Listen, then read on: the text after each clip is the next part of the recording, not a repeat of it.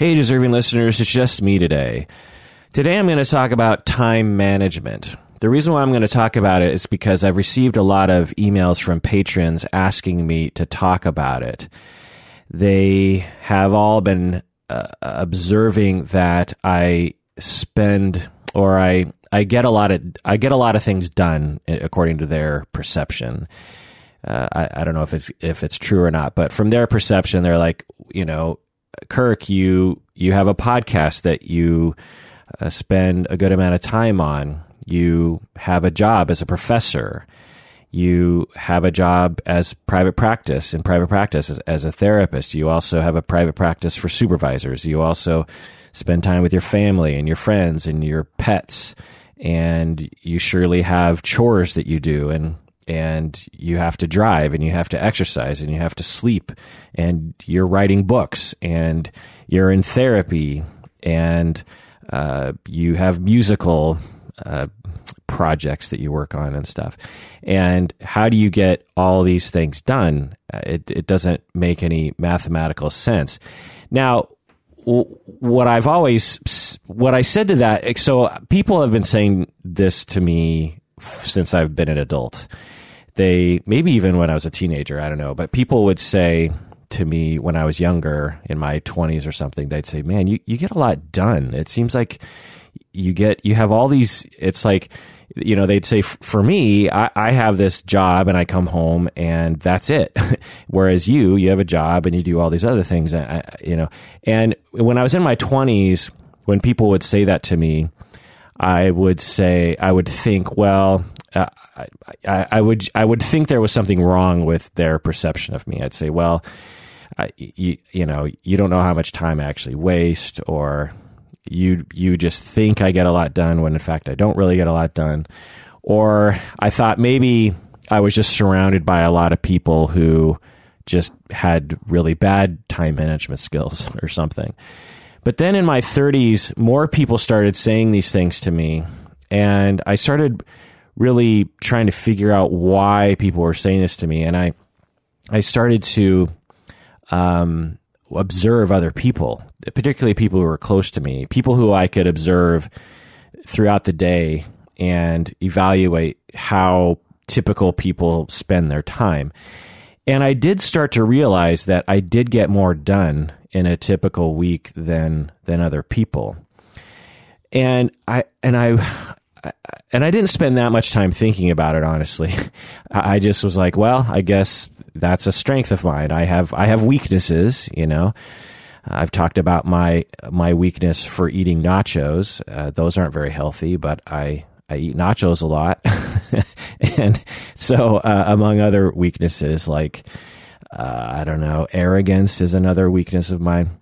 And I just sort of chalked it up to that and didn't really think that much about it. But then the patrons of the podcast were emailing me recently and saying, like, and including actually, my mom and my sister were also asking me questions about this. I don't know why all of a sudden, but people were asking me about it, and they're saying, like, Kirk, how do you get all these things done? It doesn't make any sense. And again, if I was just reacting normally, I'd be like, I don't know. I don't really know how to answer that question. But since the patrons asked, your questions are my command, and so I sat down and did a deep dive on my thoughts on this. And at first I thought I didn't have much to say, but as usual, as I go deeper into this topic, I'm like, actually, there's a lot of things I can say about this. I think throughout my life, since I was a teenager, maybe even younger, I have been thinking about time management on some level, and have always had it running in the background of my mind. You know how you have like background programs running on your computer that you don't know about until you actually check the registry? Well, I feel like that's what's happening in my brain. There's always a question mark as to whether or not I'm wasting my time or not, and whether or not something could go faster with less effort. And so I don't know. And so today, that's what I'm going to talk about.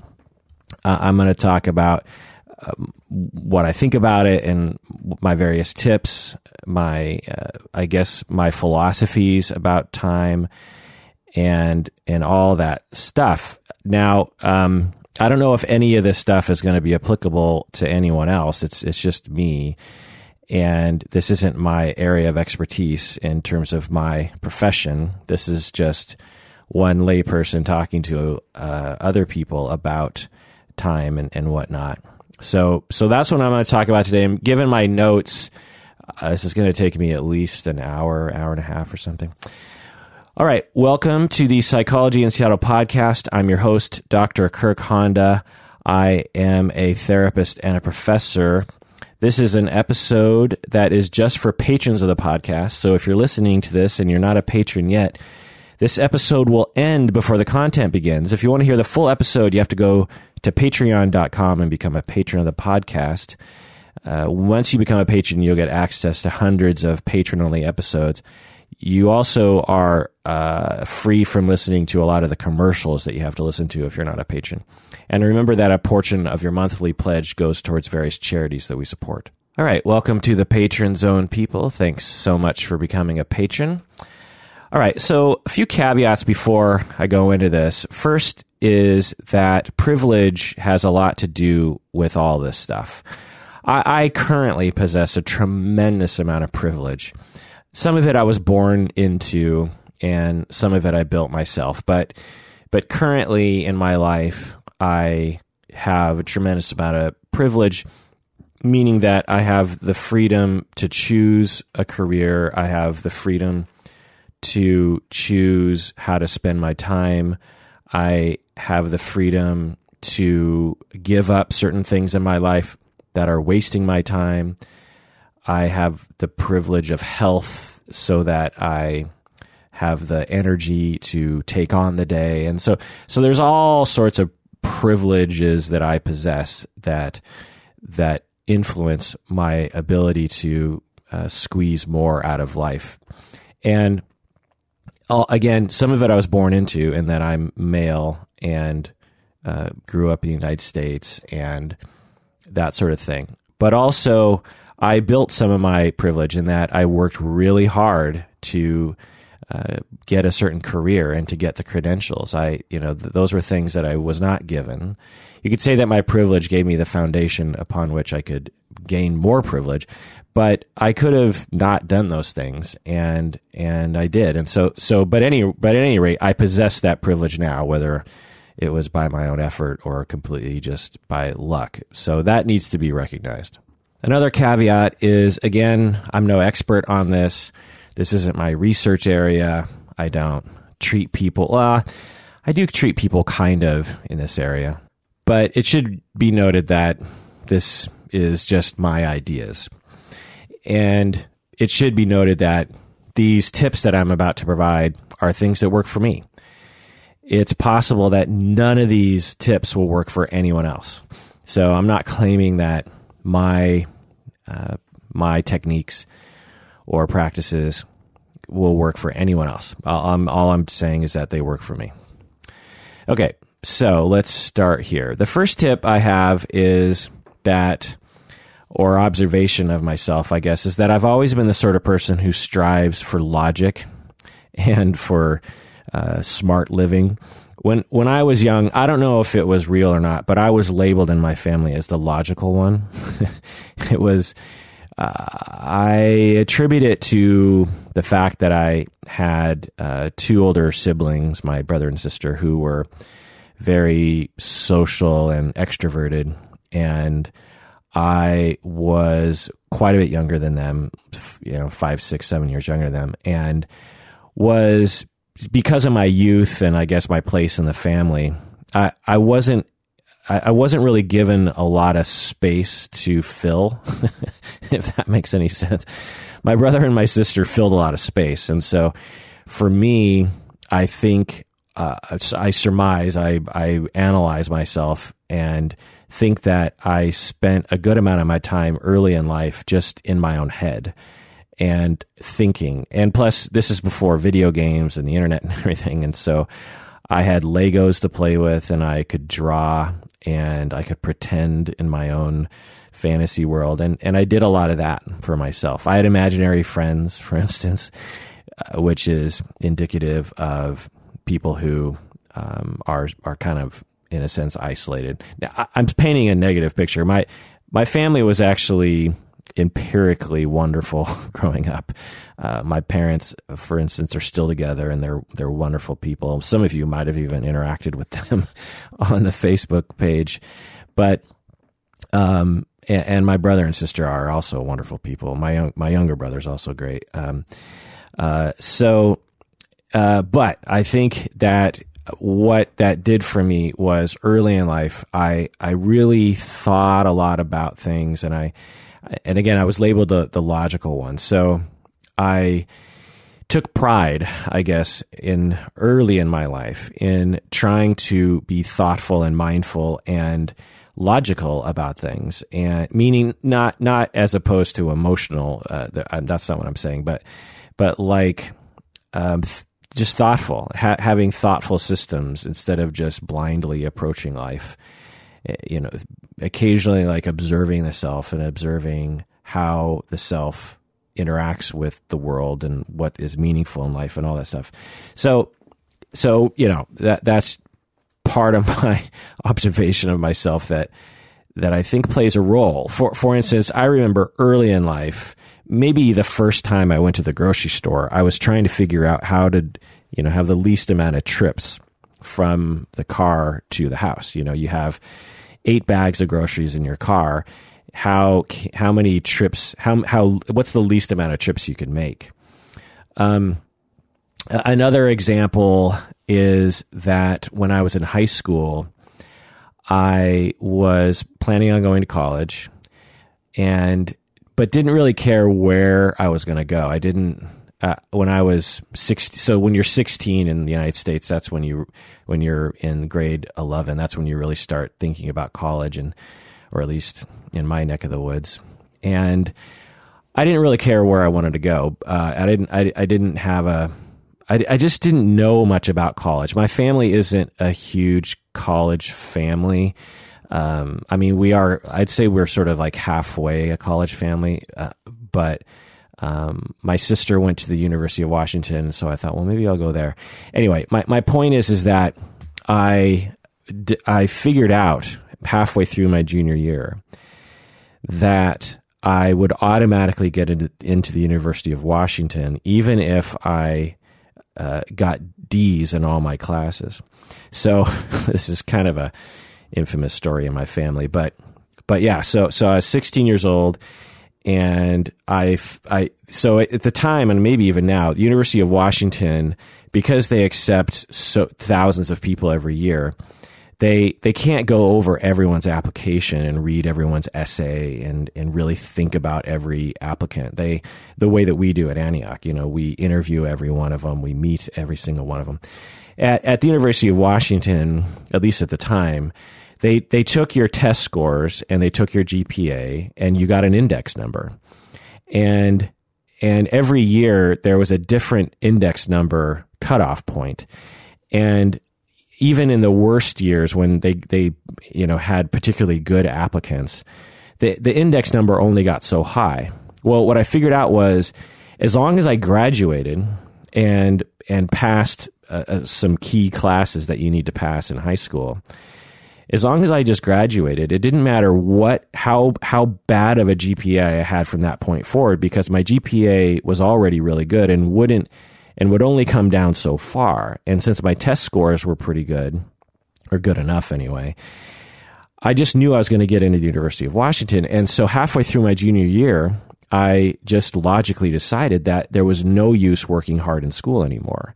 Mostly because a lot of high school is busy work. It's not actually learning anything, or at least that's how I felt about things. I felt like a lot of the things I was doing in terms of tests and assignments was meaningless. And now in some of my classes, I still chose to learn. Like I was taking a physics class and I really liked it. And so I still learned.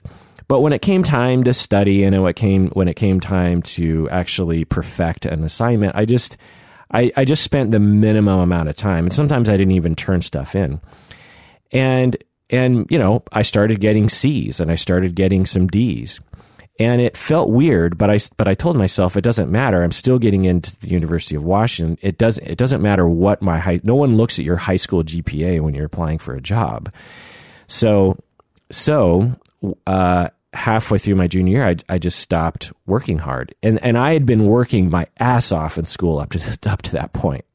I had been very concerned about grades and very concerned about, doing well in school. And then I just logically decided that it was a waste of my time. And so that was at the age of 15 or 16. I've always been this way. I've always been like, the only reason why I would work hard at this assignment is because I would want to impress the teacher, which why do I care about that? Or because I want this really high GPA upon graduating from high school so I can brag to other people that I got a high GPA. I mean, what's the point in that? That doesn't enhance my life really. And plus the little bit of benefit of being able to brag, or the prestige of it all, is so small compared to the grand scheme of my life. I mean, there will come a day when I won't even remember what GPA I got in high school. So why am I working so hard on this? So that's just another kind of observation that I have of myself in terms of, I think I've always been that way. I've always just been like, what's the logic behind this? What do I want to? And so in my junior and senior year, I gained so much time, and which basically translated me into me being able to spend much more time on music. I recorded so much music in high school and really experimented with recording techniques, and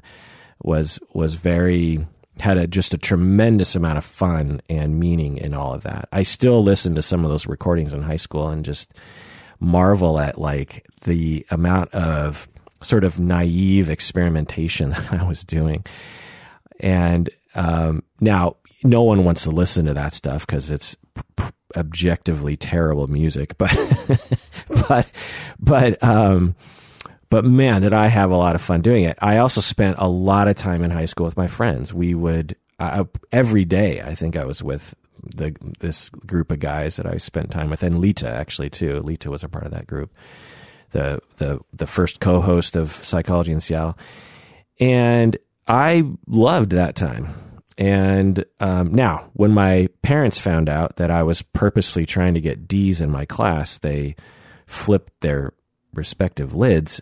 But which is why it's an infamous story in my family, because my parents were understandably upset and didn't understand the way that colleges admit people. They refused to believe that I had figured out a system so that I could essentially fail my classes, and thought that I was basing my decision on bad data.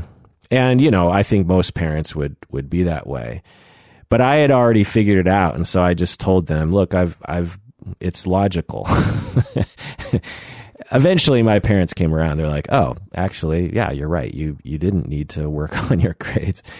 I think they also just worried that I was going to become lazy. And when I went to college, I would have a bad work ethic, which I think was possible, but I don't know. I did okay in college. Actually, so that attitude translated into college too. So when I was at the University of Washington, I figured out early on that college wasn't that much harder than high school, if any harder actually. And I figured out that I could bust my ass and have no social life or very little social life and get like really high grades, or I could put like 5 to 10% the amount of effort into it and get a 3-point, get a B, and have tremendous amounts of free time left over. So I sort of did this calculus. I'm like, well, I could have no life and get a 4.0 or a 3.8 or a 3.9 or something. Or I could totally have a rich social life and get a 3.0. And I said to myself, what do I want in life? And I said, well, I'd love a 4.0 and a life, but I think I'll choose the 3.0 because once I get out into the world, I suspect my GPA, and again, I asked around, I suspect that my GPA won't matter that much because I'm not pre-law or pre-med or trying to get into some prestigious architecture school or something. I didn't have any aspirations for anything like that. And so I said 3.0, that's fine. I mean, I think that's respectable enough for anyone's concerns. And if anyone asks, I'll just say, look, I just made this choice that I wanted to have a life and I wanted to learn, but I also wanted to have a life. And so 3.0 exhibits that balance in my life. And I'm so happy I did, because as in my senior year in high school, I had a blast in college and would not have had a blast if I had striven for a 4.0. Is striven, is that a word? Strove? Anyway, so obviously I didn't learn that much in college because my vocabulary would be better. But my point is that I've always thought about that. And think about when I think about that just now, which I haven't really thought about ever, I'm just thinking about all the time as I was 18 through, 17 through 22. I'm just thinking about all the time I gained from that early realization that I should have balance in my life. I should definitely, I want to graduate, so I should definitely spend time enough to graduate, but I shouldn't spend, because it's not meaningful to me. Now, again, as I go over any of these kinds of decisions I made in my life, I want to tell people that maybe for you, it's tremendously meaningful for you in a situation like that to get a 4.0, because a social life to you isn't as important, and that is totally fine. Everyone, that's the point of my whole thing here, is not to do a specific thing, but to think about what's meaningful to you. If it's meaningful to you to have more of a quote-unquote balance that allows for a 4.0, and maybe you get to socialize once or twice a month, and that's the true best life for you, then awesome. And maybe for other people, college has nothing to do with the meaning of life, and you shouldn't go to college at all, which is a whole other thing, right? We have these expectations that, you got to go to college, you got to do this, you got to do that. And being really careful about not wasting your time. I talk to some people sometimes as faculty at Antioch, where students will graduate with a master's in my program, because my program's a master's program. So they'll graduate and they'll think, man, I really want to get a doctorate. Actually, I just had a supervisee who was talking with me about this, and she had recently, through working with me, realized that she has a lot to learn, because I've introduced her to all these different ideas, and she'll say, like, man, how do I learn more about that? And I say, well, we can talk about that, but a lot of your learning has to just occur with you on your own. You have to read books, you have to think about it, you have to watch videos, and because I was telling her that's how I learned things. Well, and then at a certain point, she comes to me and she's like, I think I want to get my doctorate, and da da da da. And I said, oh, great, let's explore that for a second. And so we explored it, and after talking about it, she had basically said that the only reason why she wanted to get a doctorate was because she wanted to learn more things. She didn't want a doctorate for any professional reasons. She didn't want to do research. She didn't want to do assessments. She just, the core of why she was choosing to get a doctorate is because she wanted to know more things. And what I told her was, yeah, a doctorate is one path to knowing more things, but it isn't a guarantee. You can go to a doctoral program and not actually learn that much because your professors aren't that interesting, or you just don't jive much with the material or whatever. The other thing I said was you can learn a lot on your own, which is what I've done. I mean, think about all the things I've done deep dives on this podcast. Any of those topics, I probably knew 2% of that stuff until I did the deep dive. And so I told her, you can learn a lot on your own. Now, maybe you need to be in a doctoral program to discipline you or force you, so to speak, to learn more things. I don't know. And after we explored that some more, she said, and because there's a cost to going to a doctorate program, right? There's tens of thousands of dollars. There's probably student debt. There's There's a lot of time. There's a lot of sweat. There's a lot of tears. There's a lot of sacrifices you have to make. She has kids and a husband and a practice, and all of that would have to be sacrificed in part. And after we talked about it, she was saying, maybe I don't want to get a doctorate. Maybe I would just rather have the life I have and actually just spend some time learning some things over time. Or taking continuing ed courses, right? You can learn a lot if you choose the right continuing ed course, and that's just one Saturday a month or something, instead of all the money and time that a doctorate takes.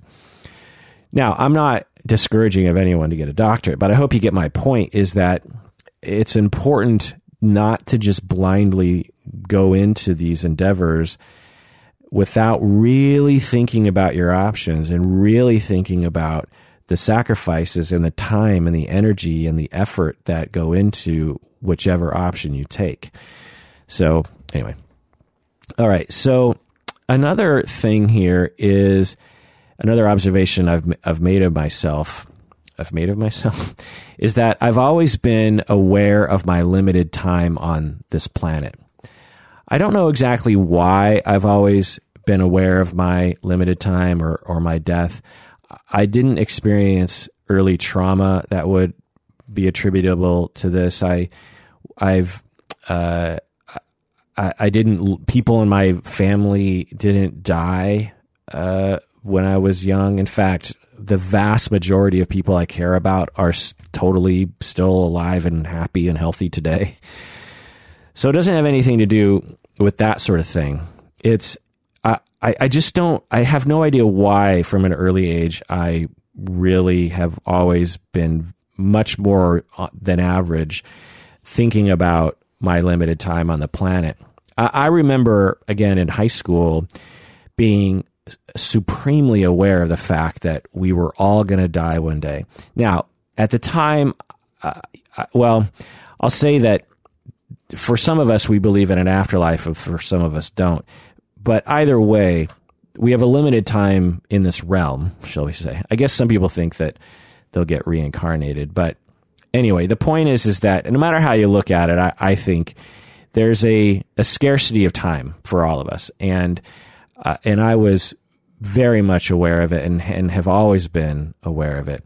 In some ways, I've been terrified of it. It's a very, I don't know, demoralizing and depressing thing to know that we're all going to die. But there's also another part of it, which is just like, well, how do I want to spend the time I have left?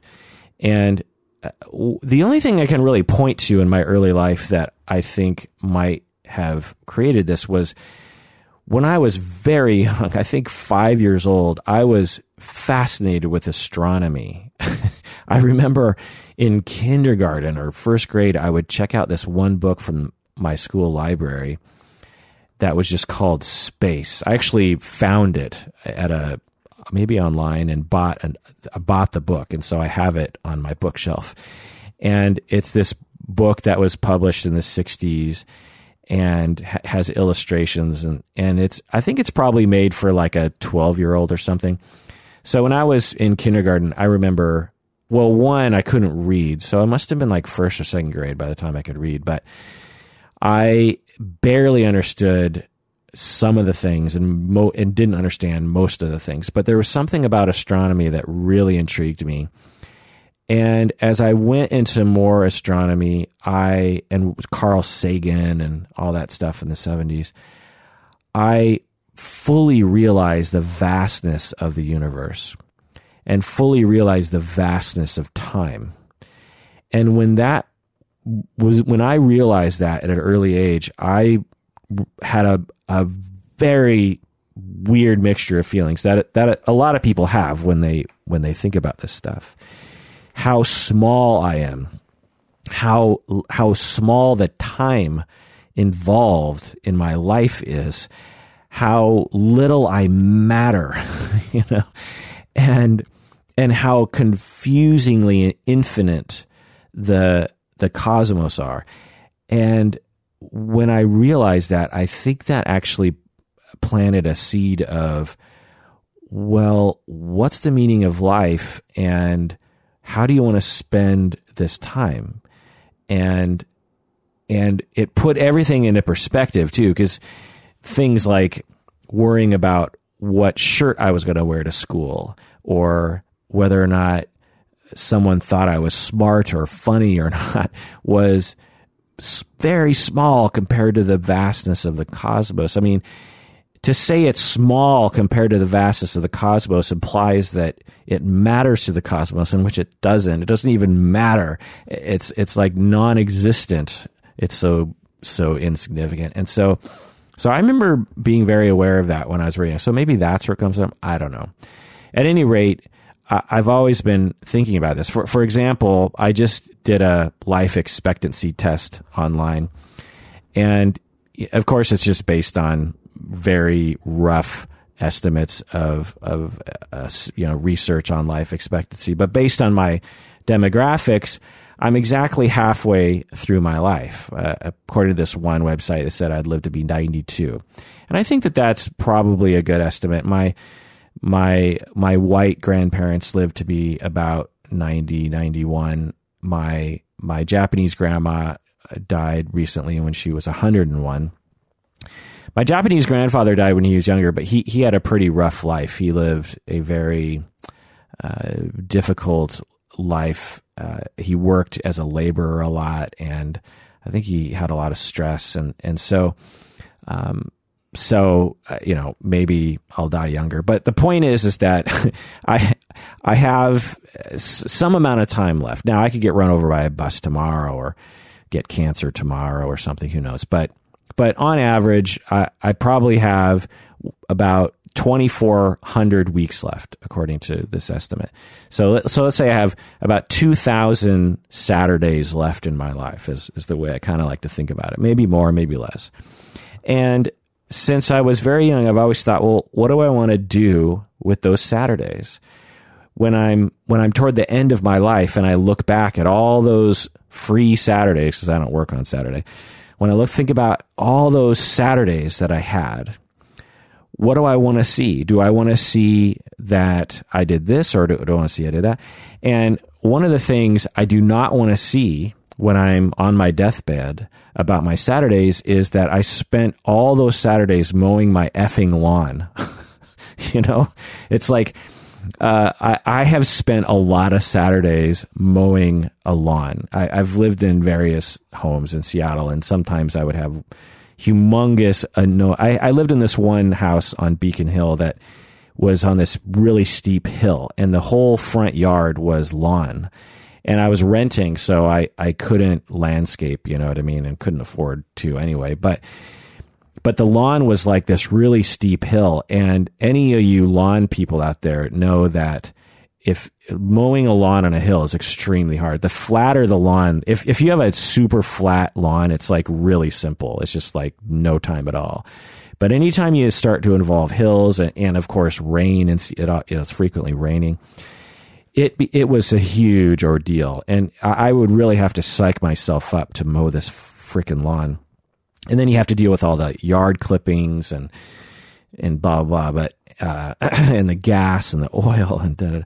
But anyway, I've spent a lot of time mowing lawns. At a certain point in my life, I just said, how do I get rid of this time wastage? I don't care about a lawn. I mean, there's some benefit to having a lawn. It's nice to run out there without your shoes on and have a place to roll around and throw a ball. But when I thought about my actual usage of a lawn in my life, I thought maybe 1 or 2 days in the summer I'm going to enjoy this lawn.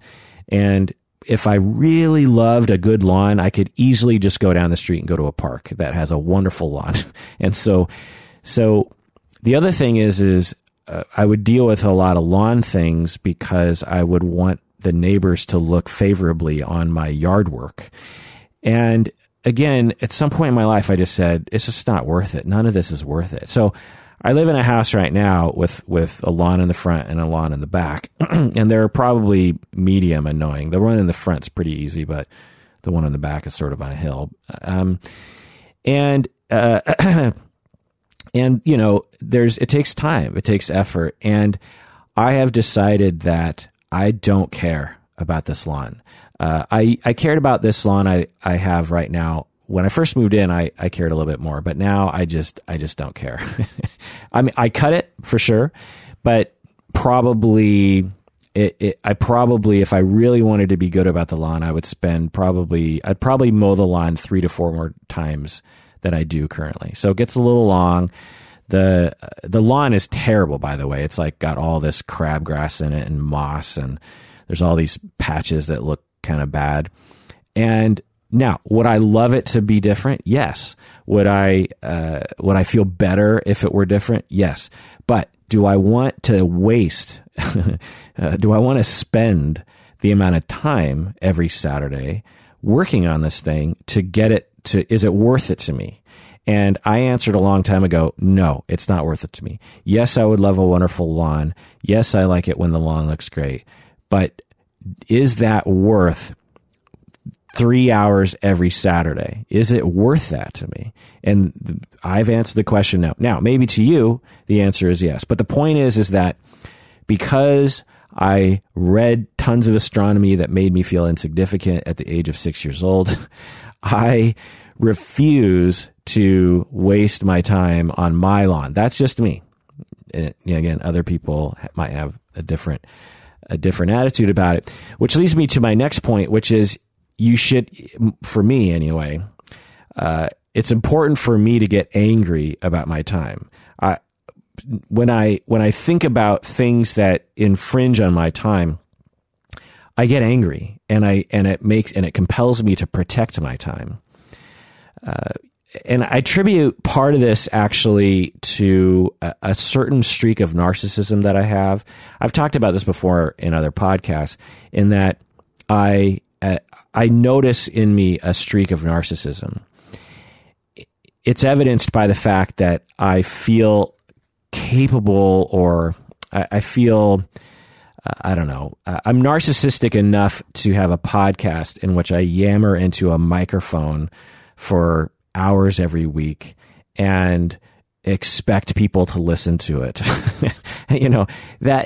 That's a mild to extreme narcissistic trait, right? And so, although I would contend that I'm not malignantly narcissistic, I do have a mild to moderate case of benign narcissism. And one of the offshoots of that narcissism, when it combines with my desire to not waste my time on this planet and my very acute awareness of the fact that I have limited time left, I will be damned if I'm going to waste my time doing something that isn't worth it to me. So it's a very selfish thing. It's a very narcissistic thing. Like, for instance, when I'm in line for something, I went to Disneyland recently, and there were times when I was standing in line and I'm just thinking, look, all you other schlubs can wait in line, but fuck it if I'm going to wait in this line. I mean, I wasn't, thinking about other people being schlubs, but I was definitely thinking about me. What do I want? Do I want to wait in this line? Is it worth it to me to wait in this line? Is the ride worth it to me? And it definitely has a narcissistic element to it, of like, I deserve to not do this. Now, I'm not so narcissistic to say I deserve to be at the front of the line, because I don't, because I'm not, I have to play my, part in this society, but I definitely have a narcissistic streak about my time, very protective of my time, and I get very angry when I feel like I'm wasting my time. Like, if I'm at a social event that I don't want to be at, which isn't very often these days, but when it happens, I find myself slowly getting angry. I'm just like, I'm totally wasting my time right now. And I have a sense that other people who aren't as narcissistic as I am don't have that sense of that this constant evaluation as to whether or not something is worth one's time. And so I think that's another factor is my narcissism actually helps to motivate me to get angry enough to take action to protect my time. Another part of this, actually, recent part of this, is me becoming chair of the couple and family therapy program at Antioch. So I've always been faculty. I've been faculty at Antioch for 20 years now, but recently I became program director. And the difference between faculty and program director is enormous. The amount of work that a program director has to do is so much greater than the work, or not greater, but different. And I found myself, so as a program director, I actually taught less, because if you're program director, they say, well, you have to spend a lot of time with administrative things, and so you don't have to teach as much. And a lot of that time gets filled with a lot of these meetings and a lot of these little program director tasks. Putting out fires is the way that people refer to it. And I was program director for 2 years, and pretty quickly, about halfway through those 2 years, I very acutely felt that feeling of, this is infringing on my life. I would be in a meeting for 3 hours, the typical meeting that I would go to would be 2 hours long, and I'd just be sitting in this meeting, and everyone in the meeting, everyone's a lovely person. Everyone's a wonderful, lovely, hardworking person. But I'd be sitting in the meeting, and I'd just be like, about half an hour into the meeting, I'd be like, the meeting hasn't even started yet. We're just sitting here waiting for so-and-so to show up. And when so-and-so showed up, then we would do all these like agenda talk. I hate it when people talk about agendas. It's like, why is talking about the agenda on the agenda? Just start the agenda, At the beginning of a movie, they don't say, in this movie, you will see the following plot points. No, you just tell the goddamn story. So just start the meeting. Plus, the agenda is often printed out, so I can look at it. I'm not blind. So you can tell, like, now no one else feels this way. I talk to other people, and they're like, man, what a great meeting. And I'd be like, are you kidding me? So this is me. Yeah, everyone has their own sense of this sort of thing. But for me, when I was program director, these meetings would put me in such a mood, and it was the sense that I was wasting my life. And I very quickly got upset and started thinking about ways to eliminate this feeling in my life. And pretty quickly, maybe after a few months of really thinking about it and noticing my emotions, I realized that I could not be program director anymore. There were other factors as well, but this was a pretty big one. And so I decided that I needed to figure out a way to not be program director anymore. And it was a huge decision. I spent a fair amount of time thinking about it, talking about it, because it was empirically the pinnacle of my career. To become program director of the largest marriage and family therapy program in the region, and I'm talking like within several states, the couple and family therapy program, it might even be the biggest in the world. It's possible. I don't know. But we have so many students, so many faculty members who are well known. It's has a really great reputation, especially in our region, because so many of our graduates came from Antioch, and so many people are connected to Antioch. And to be program director, to be basically like at the pinnacle of this society, to be able to walk into conferences and say, like, I am program director of the couple and family therapy program at Antioch University, that's a big deal. To be able to implement changes and to call people to action and to get things done and to make the program the way I wanted it to be, to advocate for people, to hire my friends. That was another thing. I could hire friends, which I did, and family members. And so it was I'm basically admitting to nepotism. They were absolutely qualified, but I could encourage them to apply and blah, blah. Anyway, the point is that it was the pinnacle of my career for sure. And I will probably always see it that way. But was it worth it to me? Was it worth the time? And in terms of my time management credo, it was not worth my time. It had so many pros, but more cons. Mainly time was the con. That was mainly the problem, was like every day there was some fire I had to put out. There was always some student who had some special issue that I had to deal with. There was always a faculty member that had some special issue. There's always some administrator and because when you're program director, you're basically connected to like thousands of people essentially. And you have to be involved in like all these decisions, and there's all these little projects. Like upper management would say, you know what, I think we need to, there was this one time where upper management had decided that they wanted to know the differences between my program at the Seattle campus and another marriage and family therapy program at the New England campus, I believe. And now I understand the logic behind why they wanted to know, because Antioch wants to really become one university, because we have 5 campuses across the United States, and they used to basically be independent little universities, but the university wants to be one university, primarily for accreditation purposes, from what I understand. But anyway, so they asked us.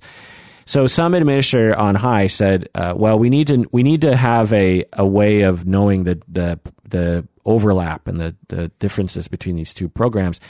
And so, of course, they reach out to the chair. They reach out to me and they say, "Kirk, we need you to work on this project."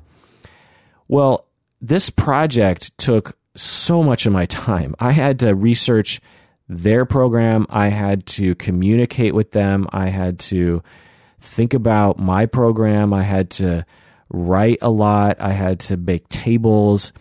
And I'm not sure if anyone ever even looked at this stuff. Like I spent so much time in this and I submitted it, and I don't know if anyone cared.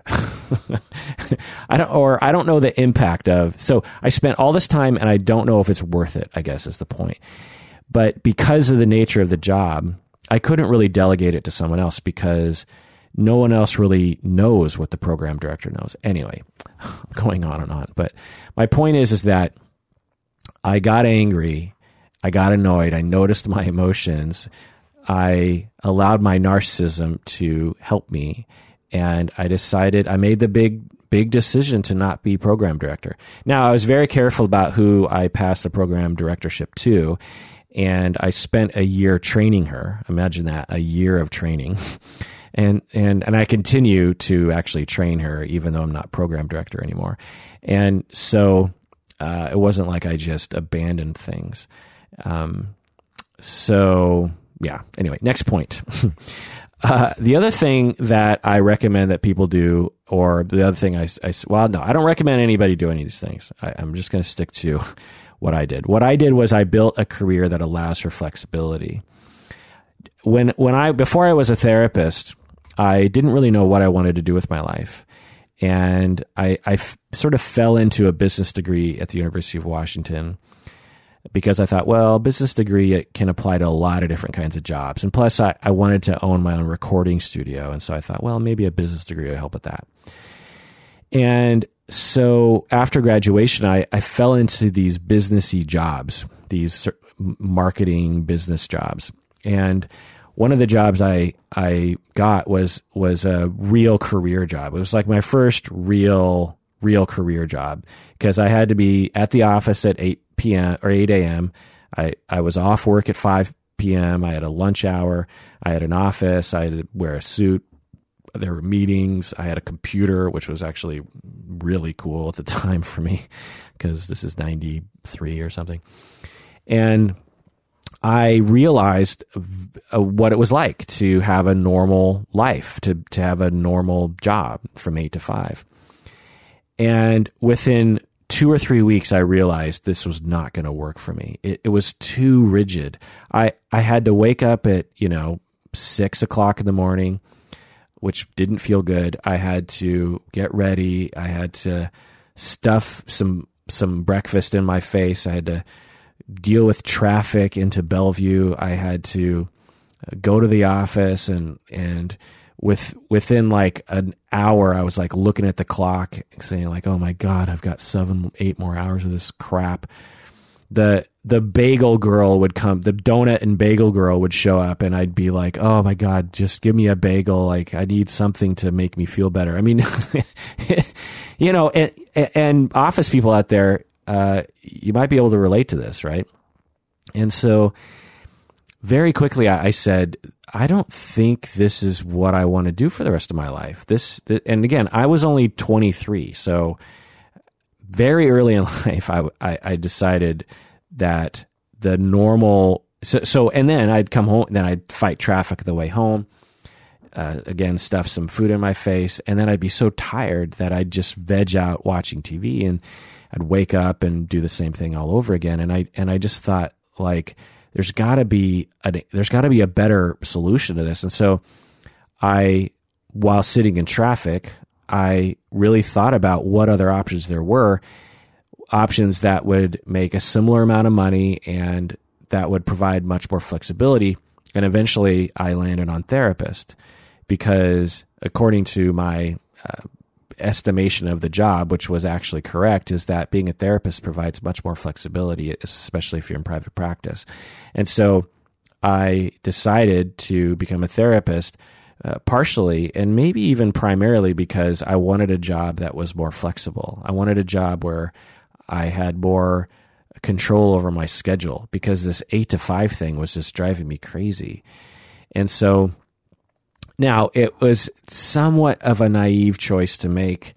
It could have been a massive miscalculation on my part. But the point is that that's just one time in my life, including not being program director, in which I thought about my career and wanted to figure out a way that would allow for flexibility.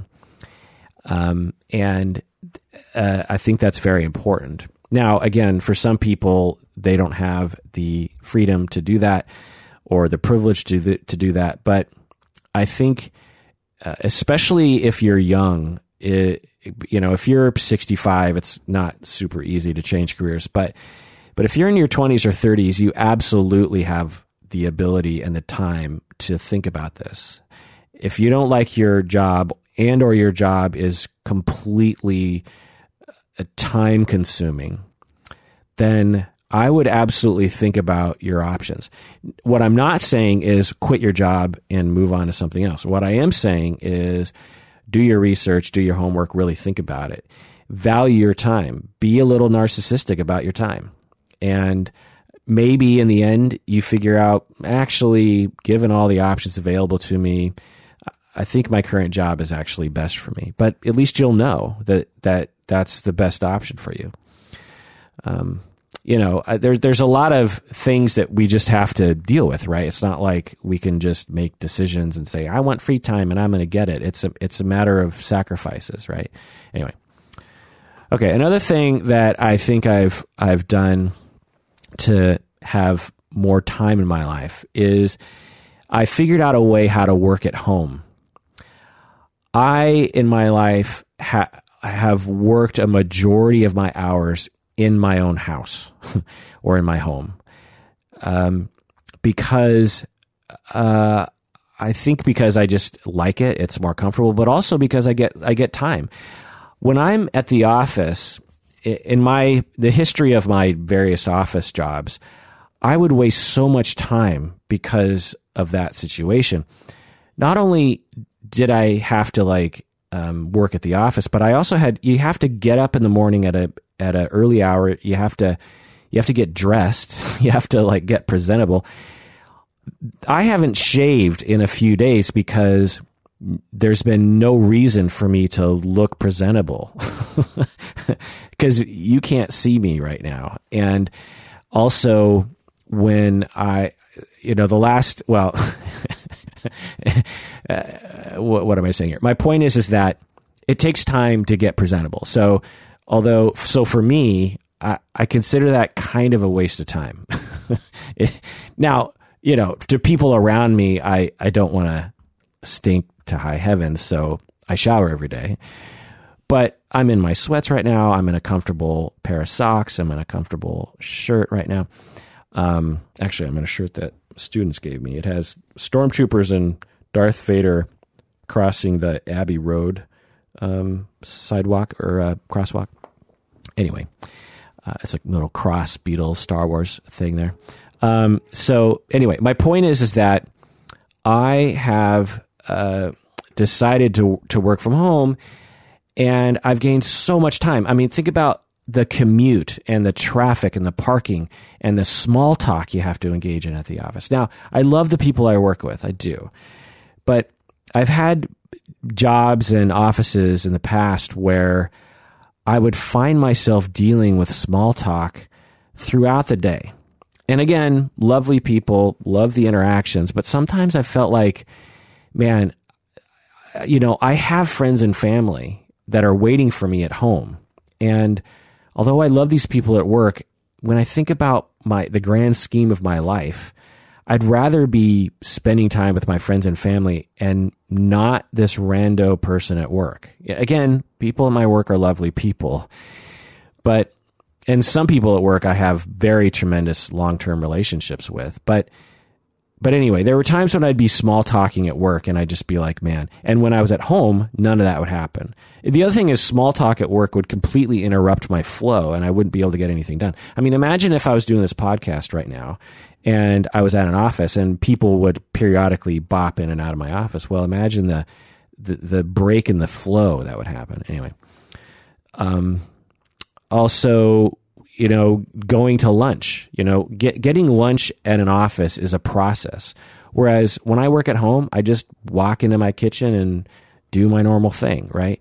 But when I'm at the office, I'm like, okay, where do I want to go eat? And should I go with someone else? And, is that so healthy? And then maybe the restaurant is crowded. It's a process. Now, it's not without its enjoyment because I actually love eating out. But anyway, my point is that working at home has saved me so much time, just the commute alone, right? Now, that's just me. Some people love working in offices. They love getting out of the house.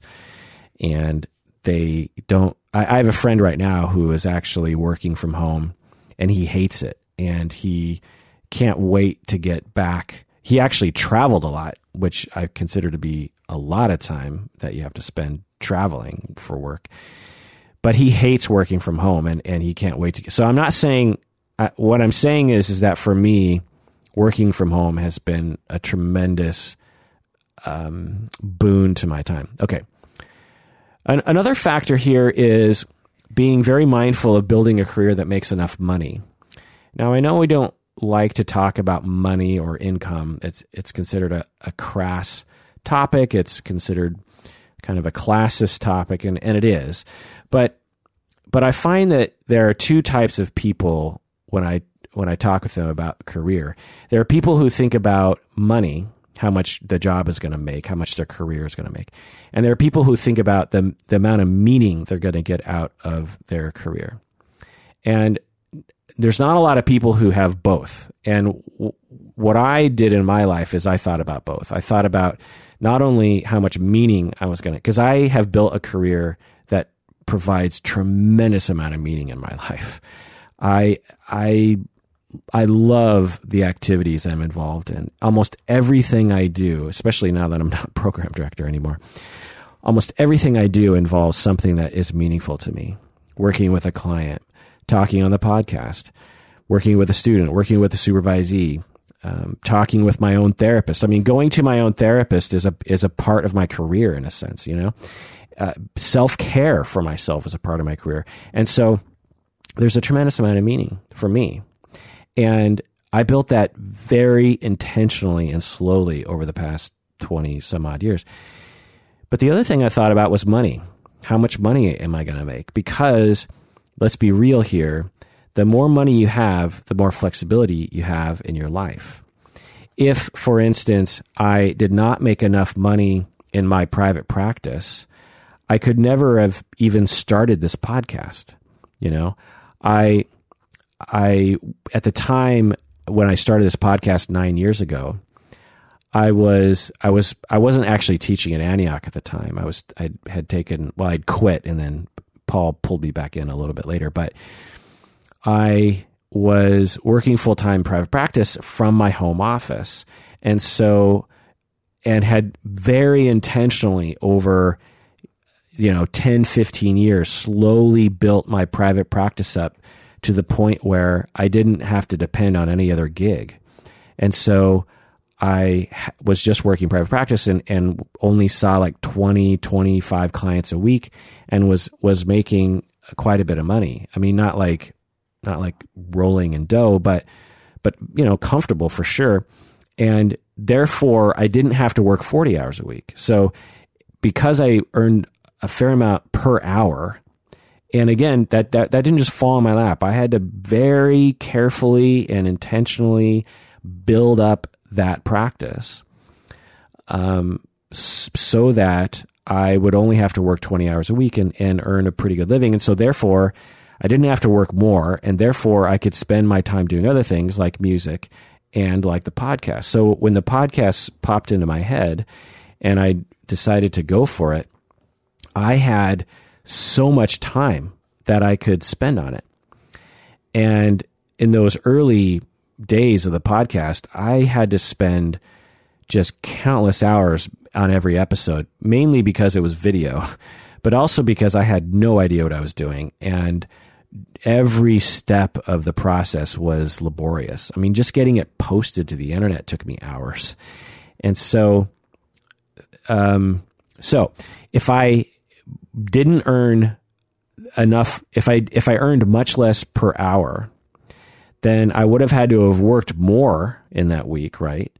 And therefore would not have had the time to build a podcast or work on music or spend as much time with friends or spend time with family or spend time with my cats. There's money has a definite role. Now, again, it's a privileged thing for me to say, and my privilege definitely gave me the foundation, definitely. I mean, just think about if I was raised in some other country, just how different things would be for me. But having said that, I definitely made choices to get to where I am. Now, if I really was focused on money, I would have worked for Microsoft because I knew this was when I was early career. This was early to mid 90s when the .com boom was happening, and I had some of my friends were instant millionaires because they worked at Microsoft or some other startup. And I remember, so mid 90s, I had this thought like, maybe I should get on this gig because I have friends who will give me a job, and before long, I'll get divested and I'll have tons of stock and I'll be a millionaire too. So I could have chose that, but I didn't find for me that would provide meaning in my life. And so I chose a different path. And so it's both of those things. It's meaning and money. Now, if I just chose meaning, because I had friends who were choosing careers solely based on meaning.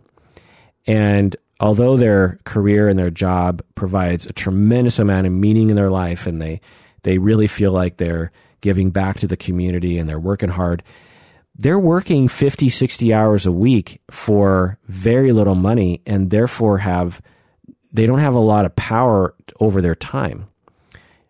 They can't cut back their hours because they need to work that much in order to earn enough to live. And so now, again, this is fraught with all sorts of privilege and all sorts of caveats about all sorts of things. But my point is that for me, I had a very intentional focus on both meaning and money, because both of those things I think are related to time. Because when you spend your time doing something meaningful, you don't feel like you're wasting your time, right? So that's one thing. The other thing is if you're making more money, then you have more power over your time, which means that you can spend time on meaningful things. So the other thing is, and this is perhaps a little crass as well, is that when you earn a lot of money doing something, it actually can feel kind of meaningful.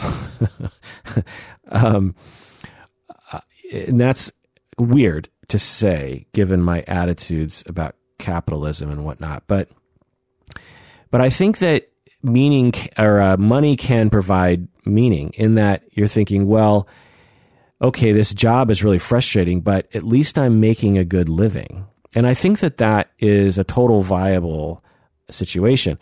For example, with this podcast, in the beginning of the podcast, I actually didn't. So there, in the very beginning, I spent a lot of time, but then there was sort of a middle zone there where I didn't spend that much time in the podcast. I definitely spent time, but not that much time. I was getting my doctorate at the time. I was in a full-time band at the time. I had a full practice. I was I didn't have time to work on the podcast, and so I didn't. But once I was done with my doctorate and could really spend time in the podcast, I said to myself, look, if this thing doesn't make money, it's going to be hard to justify spending as much time as I do on this thing.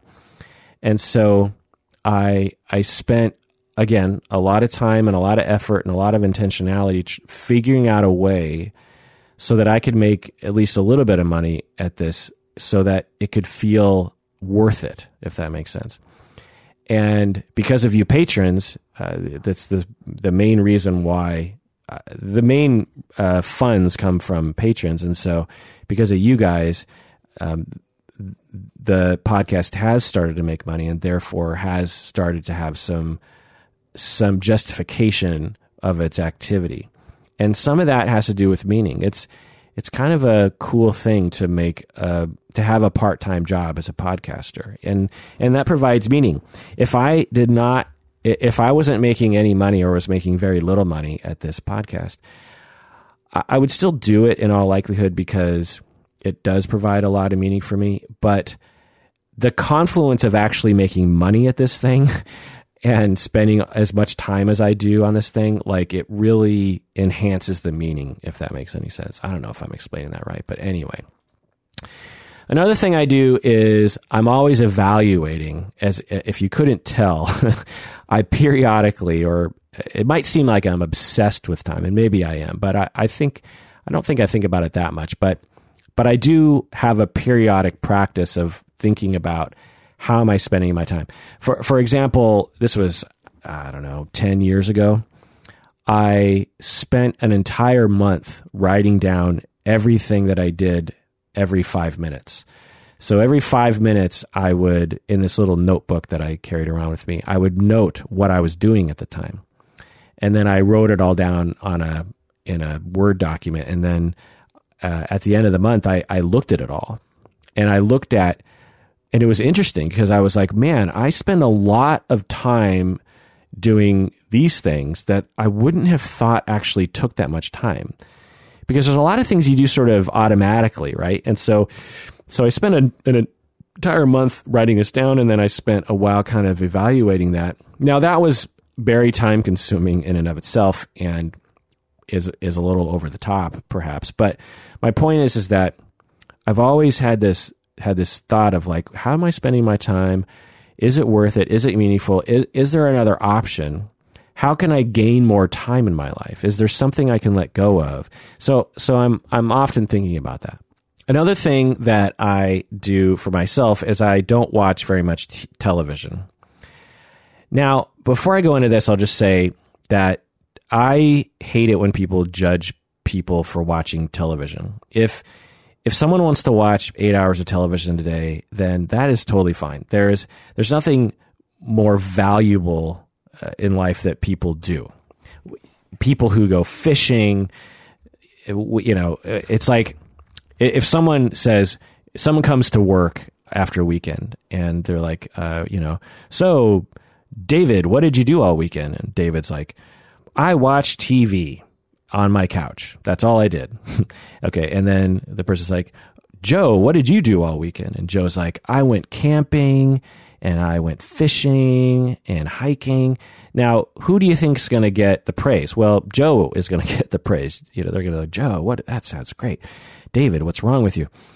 Neither one of those activities is empirically better than the other one. Now, people will say, well, one involves exercise, blah, blah. No, I mean, most of what Americans do with their leisure none of it is better than the other. You know, reading a book is not better than watching a movie. Now, if you like reading a book better than watching a movie, then by all means read a book. But neither one of them is better than the other one in terms of morality. And we tend to look down on people who watch a lot of TV. So I'm not saying that. If you want to watch a lot of TV, that's fine. But for me, I find that the television is so interesting. There's so many flashing lights and so many channels to watch. And television shows are literally designed to keep you watching. The news is literally designed to keep you watching. Television, its sole purpose is to keep you watching. It has nothing, the television does not care about making your life better. It doesn't care about enhancing your life. It doesn't care about helping you learn anything. It doesn't care about informing you. It doesn't care about making you a better voter. All it cares about is keeping you watching every single channel, from the History Channel to CNN to ABC to HBO to Netflix. Everything is designed to keep you watching. And that's it. And so it over the past 60, 70 years of its development, it has figured out exactly how to keep me watching. And if I'm not conscious of that reality, I will get sucked in and I'll watch hours and hours of TV. And then once it's all done, I'll be like, wait, how did that happen? How did that happen? And for me, that's not, there's so many other things I'd rather be doing. Now, sometimes TV is awesome. Stranger Things season 2 is coming out soon, and I'm going to watch the crap out of that. I also enjoy The Crown. That's awesome. I also enjoy, I don't like the new Narcos season. I mean, you out there, you know, I watch a crap ton of TV. I talk about it all the time. The Americans, I was obsessed with that show for a few months. I watched all 5 seasons in one sitting pretty much. So yeah, I watched all of Deep Space Nine back in the day. I love TV, but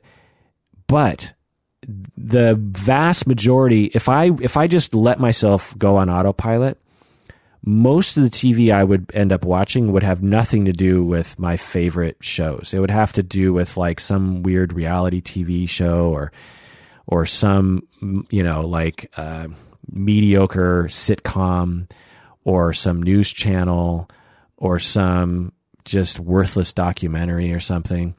And so for me, I really try to not watch TV. And so I really try to watch TV very intentionally. For example, I love football. Now, football is American football. Watching football is a huge time suck. I, you know, as a UW alumni, I love Husky football, especially in the last few years. The Huskies have been great. And so Saturday, I spend hours watching Husky football. And then Sunday, I watch the Seahawks. The Seahawks have been great in the last 10 years. And so I'm watching a crap. So Saturday, I watch the Huskies, and Sunday, I watch the Seahawks in the fall, which we're in right now. Now, I could spend even more time watching the pregame. I could spend more time watching other college, other pro games, but I intend and like it. I could watch football all day Saturday, all day Sunday, especially if I'm with my friends and we're joking around, like, which wouldn't be that much of a waste of time because I'm with my friends. But anyway, the point is like, if I just let myself go, I could watch, and then you got like Monday Night Football and you got Thursday Night Football and there's some college games on Fridays. And so it can be a big time suck, but I've consciously said I'm going to limit myself to watching just the Husky game and just the Seahawks game. Now, that's still a lot of time, but here's the trick is I will DVR it, right? You record it on your cable recording situation. And I don't start watching the game until halfway through or later. I start watching the game later. So what this does is I can fast forward not only through all the commercials and the entire halftime, which which I'm sort of interested in, but I would rather spend that time doing something else. Not only that, but I can actually skip in between plays. So football games take 4 hours, maybe longer, of airtime. So if you just sit down, you watch from kickoff to the last second, it's probably about 4 hours, 3 to 4 hours, maybe longer. Well, when you actually just watch the actual playing of the game from snap to whistle, the game is 20 minutes long. 20 minutes of action and 3.5 hours of commercials, of commentary, of halftime crap, of highlights, now sometimes you want to see the replay and that kind of thing. That's fine. But so when I watch football, when I watch Husky games, I'm with my friends, so that doesn't count. But I watch Seahawks games by myself. When I'm watching it, I record it and then I avoid the internet so that, in case people post like what's happening in the game. And then I fast forward through all the crap and I end up only spending about an hour watching a Seahawks game. So now this isn't for everybody. Maybe some people love the in-between. Maybe people love the halftime. Maybe people love the commercials. That's irrelevant. The point is that I have thought about it and I have said, football is worth my time, but there's got to be a way to reduce the amount of time I actually have to spend doing this thing.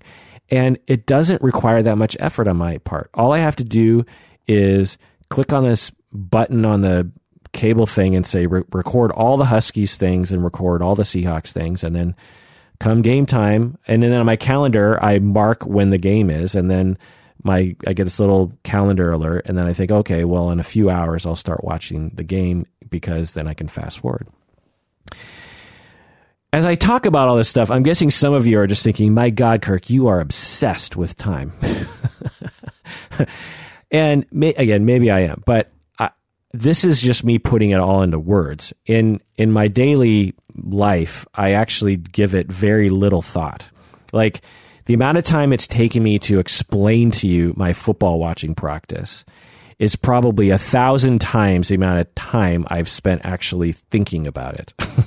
Because it was just like, geez, there's got to be a way that and I was like, oh, I'll just record it and fast forward. So that's all it took. But the point is that I thought about it. So and I love the fact that I can count, dozens, if not hundreds of hours that I've gained from having that little thought process that I had a few years ago.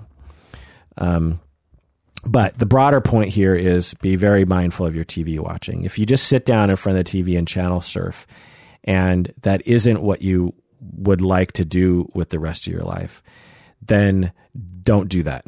Just have something else. Have a practice of turning off the TV.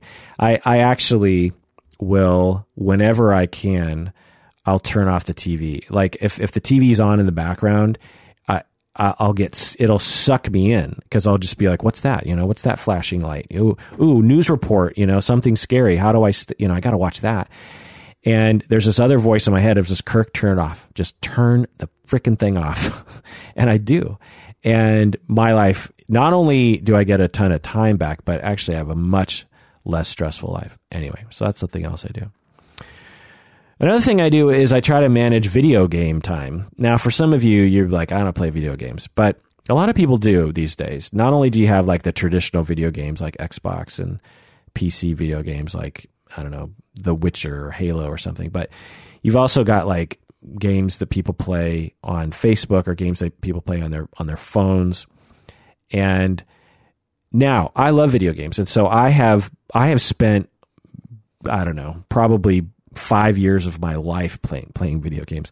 Destiny 2 just came out and I'm enjoying that one. I don't know why Destiny 2 is so great, but it's just, you sit down, you can play it real fast. It's not complicated. It feels good. So yeah, I play video games, but I try to be very mindful of my practice of playing video games, because if I'm not careful, I can spend almost all of my free time playing video games. And Because again, video games are designed to keep you playing and to make it fun and to compel you to play and play and play. Particularly the ones that try to coax you into paying money, like some of the phone games. But anyway, if I'm not mindful, I'm going to fall into that trap. And so I try to be very careful about that. Now, this doesn't mean I cut out video games because I like video games, but I try to just be very careful. And so what that has amounted to in my life at this point is I try to only play a video game for like a half an hour or an hour or something, which for some people might be like, my God, that's a lot of time. But when I have spent entire months playing a game like Civilization or something, that is a pretty big improvement. Now, again, if I decided for myself that I loved playing a particular game or even games in general, and I wanted to spend my time doing that, then that is completely fine. But for me, since I want to do the podcast, since I want to work on music, since I want to exercise, since I want to spend time with my friends and my family and my animals, and I want to spend time thinking about things, I want to spend time traveling, well, something's got to give. And so video games has to be limited in that way. And so that's why I limit my video games. Not because I think video game play is immoral or a waste of time. I don't think of that at all. I just think, how do I find balance in my life? Anyway. Another thing, and actually this is the thing I noticed when I observed other people, is that I consider nighttime to still be a time that I could do things like that are meaningful to me or productive, so to speak. What I observe in other people that are close to me, I observe that after a certain hour, like, I don't know, 5 or 6 or 7, the vast majority of people basically shut down. Now, depending on your sleep schedule, if you go to bed at 9, then shutting down at 7 is probably normal. But I find that a lot of people, they consider evening time to be veg time. Now, again, if that's what you want to do, then great. But for me, there's so many things I want to get done in my day. I want to work. I want to exercise. I want to go to the grocery store. I want to, maybe I have to mow the lawn. I want to do a podcast. I want to talk to a friend. I want to do this. I want to do that. And so one of the major things that I think I've realized for my life is that evening time can be very productive hours. So there are times when at midnight I am working on something. Sometimes I'm recording a podcast at midnight, and and so what I observe in other people is, like I said, at a certain hour, they just have this belief system that says, well, after dinner you don't do work, or after dinner you don't work on a project, or after dinner you don't go to the grocery store, or why do you do things after dinner? That's not normal. There's something weird about going to the grocery store at midnight or something. And I find that is limiting to people.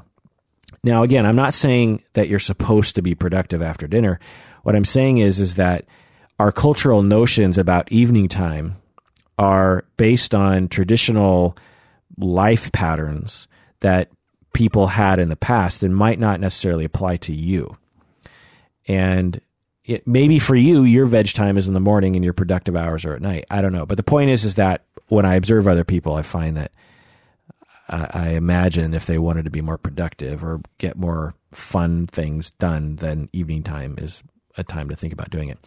Another thing that I've noticed about myself is that I'm hypomanic. I'm a little manic. I have a mild case of mania, meaning that I have a tremendous amount of energy.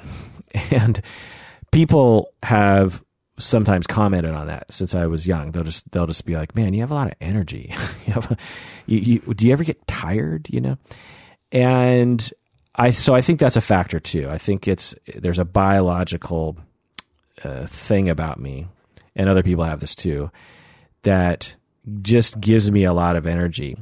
For example, at night, I have to force myself to go to bed. It's very rare that I'm like, man, I'm so tired, I have to go to sleep. I do not have that.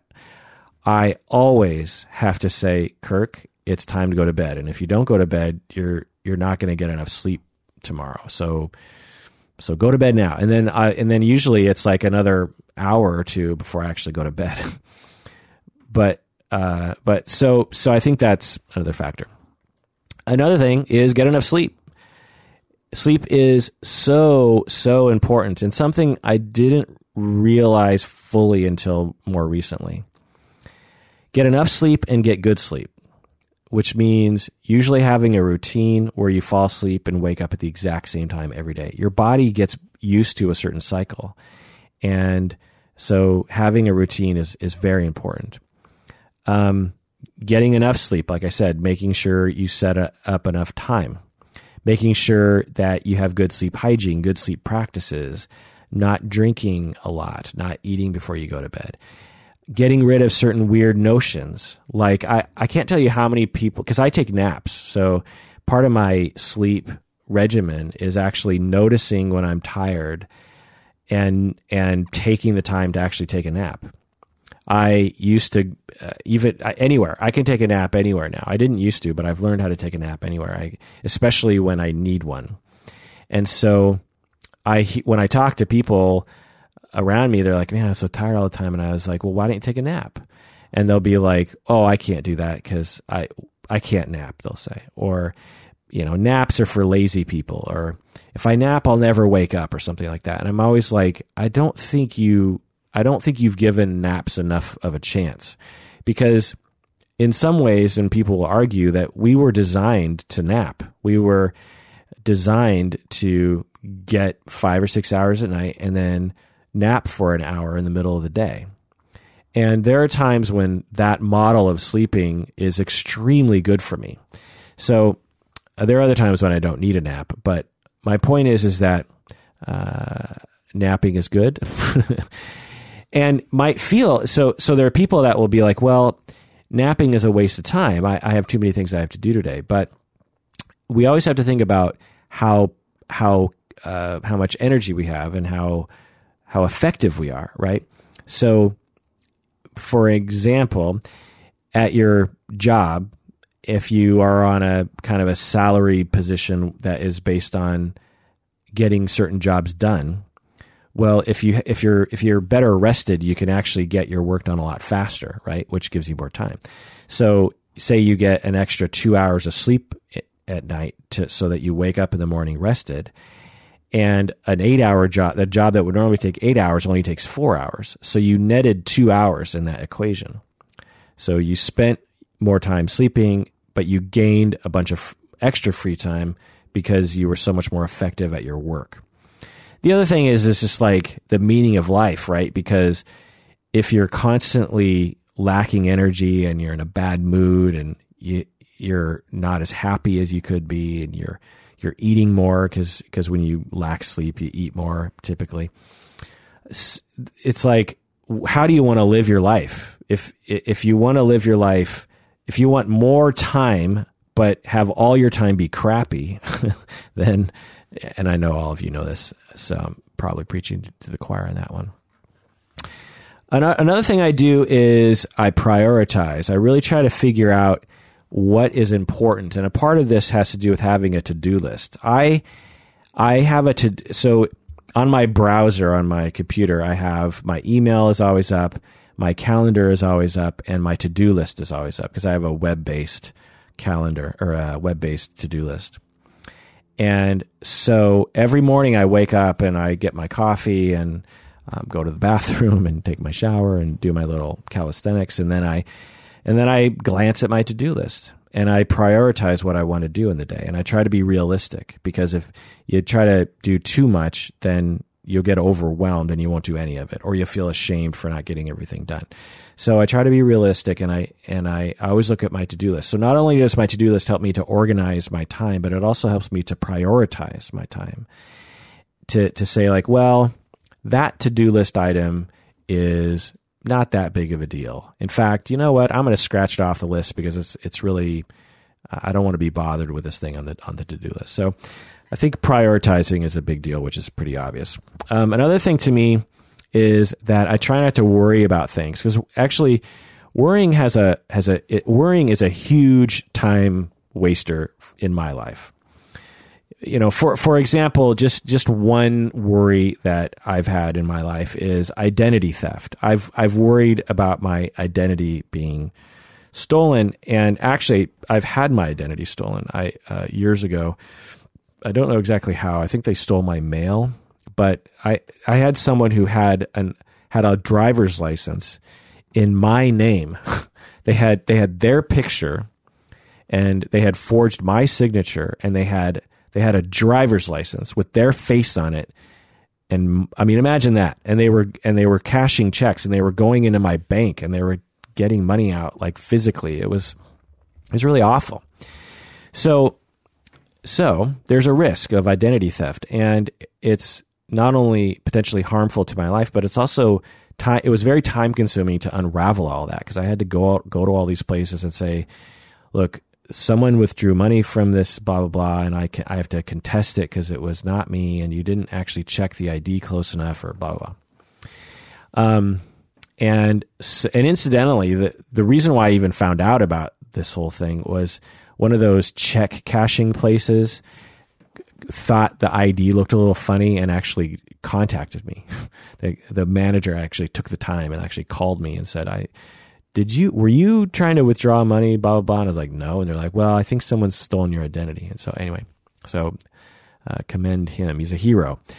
But my point here is that since identity theft was a thing, I have been worried about it, which is a good thing. Everyone should be concerned with it, right? So over the years, I have thought about how much time do I want to spend worrying and trying to address this. Now, the first thing I said to myself was, worrying about it does nothing. So I'm either going to take action or I'm not.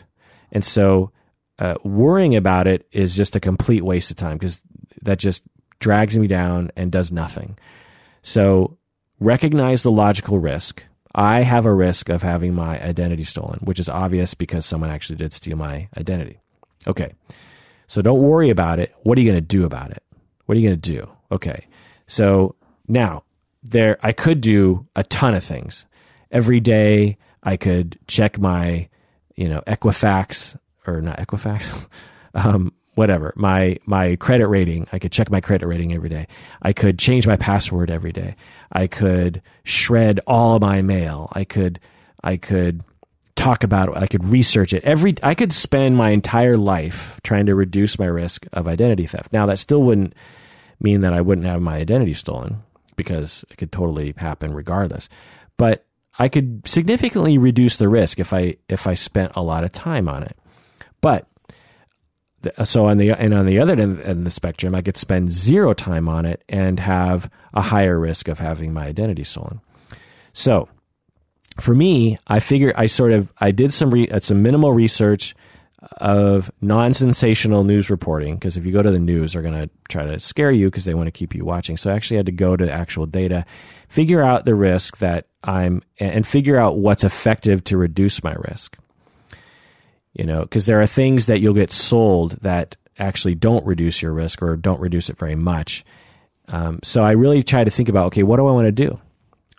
And so for me, what I have decided to do was I always make sure I live at a place with a mailbox that has a lock on it, because I think that's how they got my signature, because I think they stole one of my bills that I had paid, and it had a check in there, and then they looked at my signature, and that's how they got my bank account number, and that's how they got my name, and anyway. So I'm willing to do that. Now, does that eliminate my risk? No, but it reduces some of the risk. I also have really thought about a password system that is simple but sufficiently complicated enough so that I don't have to spend that much time on it, but also is a little harder for hackers to hack into. Now, can a hacker still hack into it? Yeah, but I've reduced my risk. Now, so the reason why I'm saying things like, can my identity still be stolen? And I'm saying yes. The reason why I say that is because there's no way to eliminate risk. And so it's important to know, it's like, well, I can do, if I look at the situation logically, I can do some things to reduce my risk, but I'm not going to eliminate the risk. And because if I set the goal, I'm going to eliminate the risk, then I'll waste my entire life doing something that's impossible, and I'll spend way too much time doing something. So what I'm saying is like, look, it could happen to me regardless, but I'm willing to do this set of things, and I've decided this is worth my time. Because it takes time to like get a new mailbox and, screw it into the mailbox post and make sure that you keep the keys, and it takes a little bit more time to open that thing up and blah, blah. So that's just an example of how I manage my anxiety about certain things in my life. It's similar to like my health, right? I cannot reduce my risk of heart disease to zero. I will always be at risk of having a heart attack or some other cardiovascular thing. And at times I worry about my health. I think, oh my God, like, am I ruining my body? Am I doing this? And so over the years, I've tried to think more carefully. And actually, as I sort of introduced this topic, I think I could spend a lot more time thinking about this to make sure I'm not wasting my time, because probably every day about 10 to 20 times, I spend at least some time and energy, I probably waste some time and energy thinking about my health and thinking about how I could do better, or how I'm ashamed that I'm not exercising enough or something like that. So actually, this is one of those areas that I probably need to sit down and really think about how I spend my time, not only in practical matters like exercising and eating and stuff, but also in terms of my worry and how I spend my effort mentally doing this sort of thing. So anyway, I'll make a note of that. Think about that one. With the point of there's no way to eliminate risk, but there are some things you can reduce risk, and figuring out where you want to be in that equation so that you can do the things that you've decided you're going to do that make sense to you, that aren't a waste of time. And then getting rid of the worry, getting rid of the nagging thought in your head that something is wrong, because that is a huge waste of time. I hope that makes sense. I've never really talked about that before. Anyway. Also, another thing that I do is I try to figure out when I'm most productive. For example, I'm probably the most productive when it's late morning, early afternoon, and I have 2 cups of coffee in me.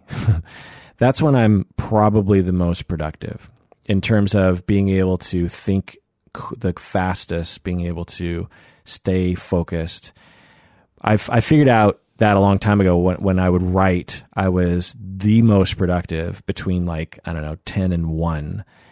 And outside of that, I could spend time doing certain things, but I wouldn't be as productive. And so I, over time, have really tried to capitalize on that, because I figure the 3 hours between 10 and 1 when I have 2 cups of coffee, I can get so much done, and it'll save me so much time, because if I tried to do that same work at another time of the day, it would take me 3 to 4 times as much time to do it. So I really try to make sure that I capitalize on my most productive time, if that makes any sense. Also, another thing I do, which I was kind of talking about earlier, is I try not to let other people interfere with my time, and I try to only do things that I have determined are worth my time. I try not to hang out with people I don't want to hang out with. If someone invites me to something and most of me doesn't want to go, then I just don't go, because whereas in the past I might have gone because I would have felt bad or guilty or ashamed if I didn't go or something. And now I'm just like, I'll be damned if I'm going to waste my time on that. I'm never going to get those 4 hours back. And so I'm not going to do that with that person. So yeah. Having said that, there are times when I have to kind of force myself to get out of the door, and then I really enjoy myself. So it's not really as cut and dry as that. But anyway. Another thing that I do is I try to do it now instead of later. That's a huge thing that I try to practice. For example, when I get the mail out of the mailbox, I come into the house. In the past, I would put the mail in a pile, or I'd put it in one of those like little mail slot things, that you sort of store your mail. And I'd be like, okay, I'll deal with the mail at another time. But over the past, 10 years, I have engaged in a practice where as soon as I get the mail, I deal with it. So if there's a bill, I immediately pay it and put the, letter back in the mailbox. If there's recycling, I immediately recycle it. If there's something that I need to open and deal with for work, I immediately process it because I have a lot of claims and stuff that I send for private practice. And so now that takes time, right? It takes time to do that right away. But the difference is I save a lot of time because I don't spend time looking at that stuff wondering when I'm going to do it. I also save a lot of time in that nothing gets late and nothing's hanging over my head, which is a huge waste of time. When you have things hanging over your head and you worry about it, that's a huge waste of time. And so whenever I can, I try to do it right away. Another example of this is that when I go to the grocery store, I use those reusable bags, and when I go to the grocery store and I get home, I unload all the groceries and then I immediately put those bags back in the car. And I know that sounds kind of like a small thing, but it's just an example of how, and I do this primarily for time management, in that in the past, I would bring in the groceries and I'd have my 3 reusable bags, those like, you know what I'm talking about, reusable grocery bags. And I would put them aside in the house somewhere. I'd be like, okay, well, before I go grocery shopping, I have to make sure I bring these to the car. Because whenever I would go to the grocery store, I would be like, oh crap, I forgot those bags at home. And so I would waste all this time trying to like, okay, where are those bags? And wait, I got to make sure I bring those bags to the car. And oh, I'm halfway to the grocery store. Crap, where are them bags? Better go back for the bags. Or getting too many paper sacks from the grocery store and wondering what I'm going to do with them and da-da-da. And so what I figured out was, look, as soon as you're done putting away the groceries, it just takes literally 15, 30 seconds to walk outside, put the bags back in the car, and you're done.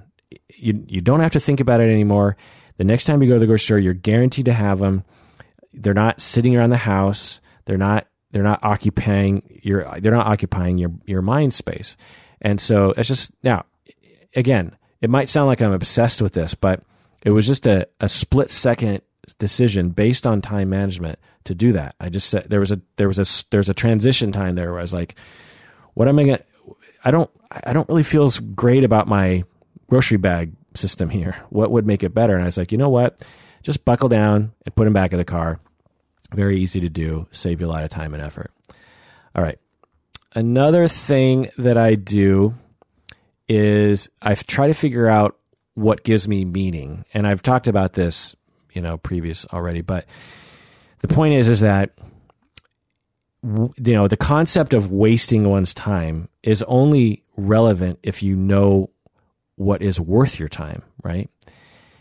And the only way you know what is worth your time is if you know the purpose of your life, or you have a notion of what the meaning of your life is. Now, of course, that sounds like a lofty goal, but I think all of us have to determine that. Why are we on this planet? What are we supposed to do with our time?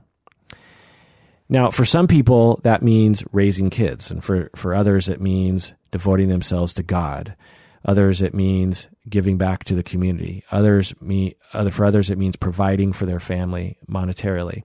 For others, it means trying to make a difference in the world. For others, it means creativity. So there's a lot of different meanings. But the point is that I, early in life, thought, what am I doing on this planet and why am I here? And early in my life, I figured out that I found it very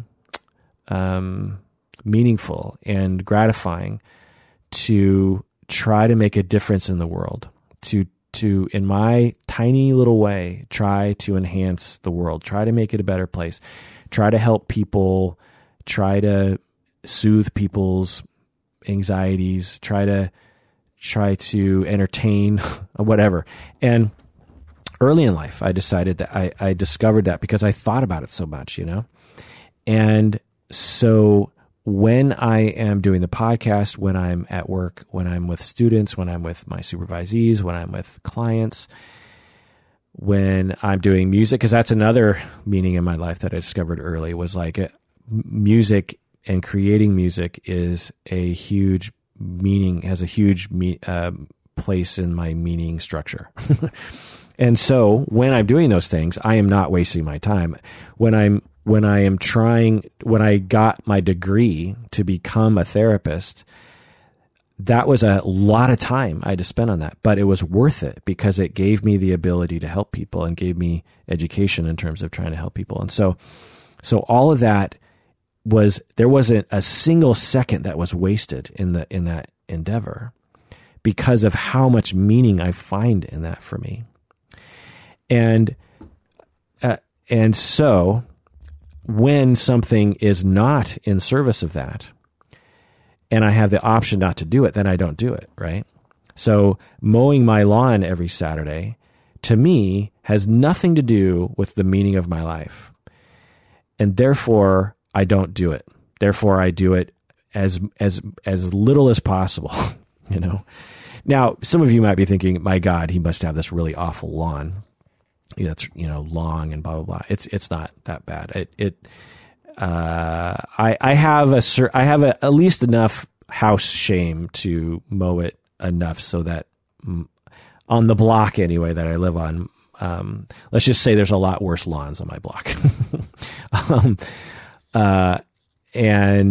So my point is that lawn has nothing to do with the meaning in my life. Working on the podcast has exactly to do with the meaning of my life.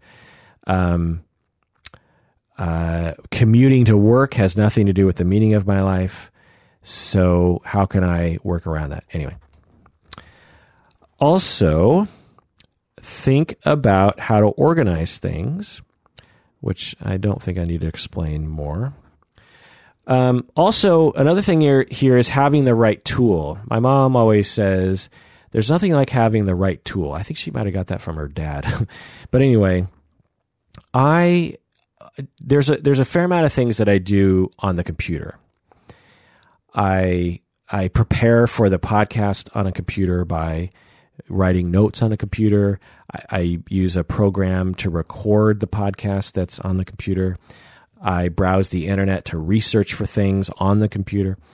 So that's just for podcasts, but also I use email a lot because I work from home a lot at Antioch. As a professor, I've worked it so I can work at home a lot. And so there's a lot of emails and stuff. And so for me, in order for me to be the most productive and to not waste time is for me to have a desktop computer and not a laptop computer. When I have a desktop computer, I can have a huge screen. My screen is large because I want to be able to see things. I also have a keyboard that is, laptop keyboards are not ideal. I also, I have a mouse and I have a desk and I keep the desk clear and I make sure my desktop is running smoothly and I have enough data and I have a good internet plan and all that I make sure all that is running extremely smoothly. I make sure that my office is comfortable, my chair is comfortable, blah, blah. I really make sure, because I spend a lot of time on the computer doing various different things for my job and for socializing and for creative projects. And when I record music, it's basically through a program on the computer. And so there's a lot of time spent on the computer. And there are people who have very similar lives to me, but yet they use a laptop, which now maybe they can use the laptop and everything's grand for them. But I don't understand that because when I'm on my laptop, I feel really confined by the format of a laptop. And again, this has to do somewhat with privilege, although in some ways desktop computers are cheaper than laptops. But I find that for whatever reason today, laptops, there are people, at some point in the last 10 or 15 years, people started just buying laptops for their computer and stopped buying desktops. And I don't understand that. I consider that to be a cultural thing that happened. Now, there's nothing wrong with, sometimes laptops are amazing because you can use it anywhere. You can go to the coffee shop and stuff, and there's definite pros to that. But there are massive cons to a freaking laptop. And so if you're, one of the things that people always comment on me about is that I am extremely fast at getting back to them on email. There are students that will come to me and say, you know what, Kirk? Not only are you the only professor that replies to my emails, but you reply within seconds of me sending you the email. Now, from that, it would seem that I am sitting there just waiting for someone to email me, but that's not the case. What I'm doing is I'm doing various different projects, maybe creative, maybe work on my desktop, and it's very easy for me to know when I get an email and I can instantly reply back. And it's very low effort for me to reply back because I have this huge desk and I have this nice mouse and I have a nice keyboard and I have a nice screen and everything, internet is fast and everything is wonderful for me. And so my point is not for everyone to have a desktop, but my point is that for me in my life, having, because I've thought about it, there are times when I've been like, man, wouldn't it be nice if I didn't have this huge tower of a computer and I could, da-da-da. And for me, the tool of a good enough desktop is a huge time saver to me because I don't have to waste time in other ways. Other things are like having the right car. Maybe you need a bigger car, so maybe you need to buy a used car, and so it's bigger. So I don't know. Having the right lawnmower, for example. I've had crappy lawnmowers in the past and wasted a lot of time trying to make that crappy lawnmower work. And it's like, another wonderful thing is the right vacuum cleaner. For many years, I had a very crappy vacuum cleaner and would waste a lot of time trying to make that vacuum cleaner work. And then for just a little bit more, I bought a better vacuum cleaner, and this thing saves me so much time because it picks up so quickly. And okay, so you're really going to think I'm obsessed with time management when I tell you this. So one of them, probably 50% of the reason why, maybe 75% of the reason I bought the particular vacuum cleaner I bought is because it has this electric cord management thing where all you have to do is press, you step on a button with your foot and it retracts the power cord. So I unplug it, I step on this button and it, and the cord is gone and it's sucked up into the vacuum cleaner. And I've had this particular model of vacuum cleaner. I think it's like my third time buying this particular vacuum cleaner. I think it's a Hoover. I don't know. And again, 75%. And now when I would go look at other vacuum cleaners, I would find that others might be a little better, but they didn't have that functionality. You still had to wrap the vacuum cleaner cord around a thing. Now, part of that has to do with just my annoyance with having to unravel and ravel a cord every time. But part of it has to do with time management in terms of the amount of time I'm going to spend in my life with this freaking vacuum cleaner cord, as opposed to with this crappy vacuum cleaner, as opposed to this other vacuum cleaner that retracts it very quickly. I might gain a day of my life. I mean, that I literally think about stuff like that. It sounds ridiculous when I say it out loud, but that's how I think, and I think it gives me more time to do other things that I find to be more meaningful, like not wrapping cords around vacuum cleaners. Also, getting lower on my notes here, reducing your commute. I think I've gone over that. Also, and this is kind of a big one, is learning why you are avoiding the recognition of time. Maybe you're suffering from grief, and the recognition of time means that you have to accept that other people are going to pass away. And so you're avoiding the notion of time because of that, which is fine. Grief has a lot of effects, and that might be one of them. Maybe there's some trauma that you went through in your life that makes it hard for you to think about this sort of stuff. So this one is, of course, much easier said than done. But the point is that there could be other reasons that are wound-based that might create barriers to you thinking about time and time management, and to take care of yourself in that way. That's a huge topic that I won't go too into. Also, another thing here that I thought of later as I was writing these notes is reducing the trauma in your life. For me, I have been slowly trying to reduce the amount of difficulties I go through in a week. In the past, I would have certain lifestyles or certain job situations where it would put me in contact with people that would at least make me feel icky, or at worst would really traumatize me. And so for an example, I'd be at work and I'd be interacting with someone and they freak me out, and they frequently will be hostile with me or just make me feel humiliated or demeaned or something. And that person would, because they would make me feel so horrible, not only would I waste a lot of time just thinking about it, but I'd waste a lot of time trying to cope with it. It might take me like a couple of days to recover from that interaction with that person at work.